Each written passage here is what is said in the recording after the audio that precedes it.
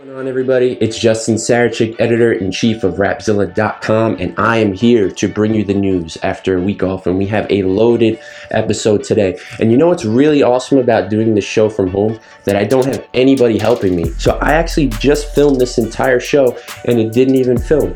So hopefully, I'm going to give you an even better take this time, but let's jump right into it. We interviewed the big guy himself, Lecrae. This was a long time coming, and I chopped it up with Lecrae on the phone, where he basically broke down how he got to this restoration point in his life. And it had been a long journey for him, a lot of self-doubt, a lot of voices telling him that he wasn't doing the right thing, a lot of outside influences, but eventually he heard the voice of God loud and clear when he took a trip to Israel with the Israel Collective, along with a bunch of other figures in CHH. And he got to walk in the same spots that Jesus did him very self. And it really culminated with him coming out of the Jordan River and him seeing the tomb and leaving his old self in the tomb, just like Jesus when he rose from the dead. The body was in there, his spirit was out. So Lecrae breaks that down for us, and we have a part 2 coming later this week, so stay tuned for that. I had the privilege of speaking with Wande, where she described her entire journey from a Muslim-born Nigerian girl who played the flute in middle school and parts of high school and strived to be a doctor, and then all of a sudden became a Christian rapper and went from saving lives to saving souls. It's been a crazy journey, which every stop was an exit along the way that she navigated through to get to where she's at now.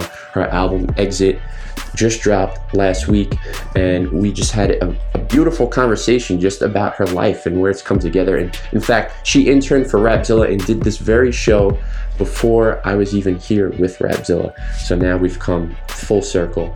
So check out that article and part 2 that is also coming later on in this week. All right, another Reach Records artist. We're giving you a double shot of Gavi. Recently did an interview with Gavi as well, where he kind of described everything that was going on his album Heathen.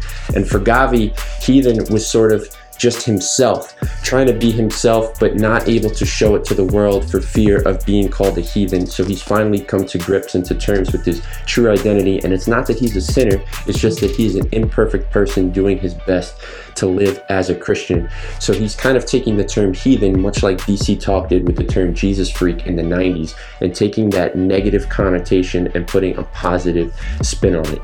Next, our writer Elijah Matos did an incredible breakdown of the album Heathen, song by song, where he kind of shows this transformation of Gavi and infuses it with the importance that Gavi shows to the culture and Christian hip-hop in general.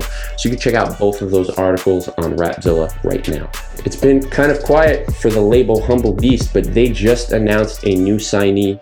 Antoine Bradford, an incredible singer, formerly known as Abiv, has now joined the label. He's got a new single out, and a project is coming soon. So Humble Beast is back, and they are there with Antoine Bradford. All right, here's a bunch of information about album drops. First up, Social Club Misfits will be dropping their next project, Feared by Hell, this fall. They announced that on social media.